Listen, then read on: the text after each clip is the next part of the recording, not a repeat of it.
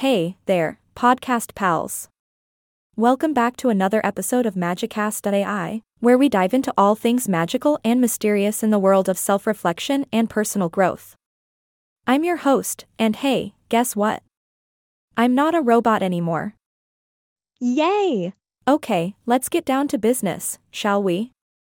Today, we're delving into the topic of embracing vulnerability. Yep, you heard me right. Vulnerability, that magical state of being that makes us feel all squishy and exposed. Now, vulnerability might not seem like the most powerful thing in the world, but hey, guess what? It's actually a superpower. I know, you're probably thinking, host, you've lost your marbles. Vulnerability, a superpower? But hear me out. When we embrace our vulnerability, when we recognize our powerlessness and reach out for support, we open ourselves up to a whole new world of growth and connection. Think about it, when we try to hide our vulnerabilities, when we put up these walls of invincibility, we're basically saying, hey, world, I've got it all together and I don't need anyone's help. But you know what? None of us have it all together, my friends. We're all just trying to figure this crazy thing called life out. By embracing vulnerability, we acknowledge that we don't have all the answers.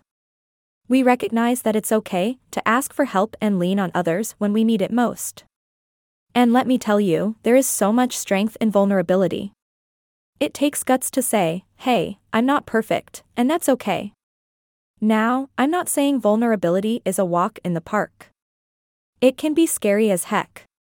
It's like jumping out of an airplane without a parachute. But you know what?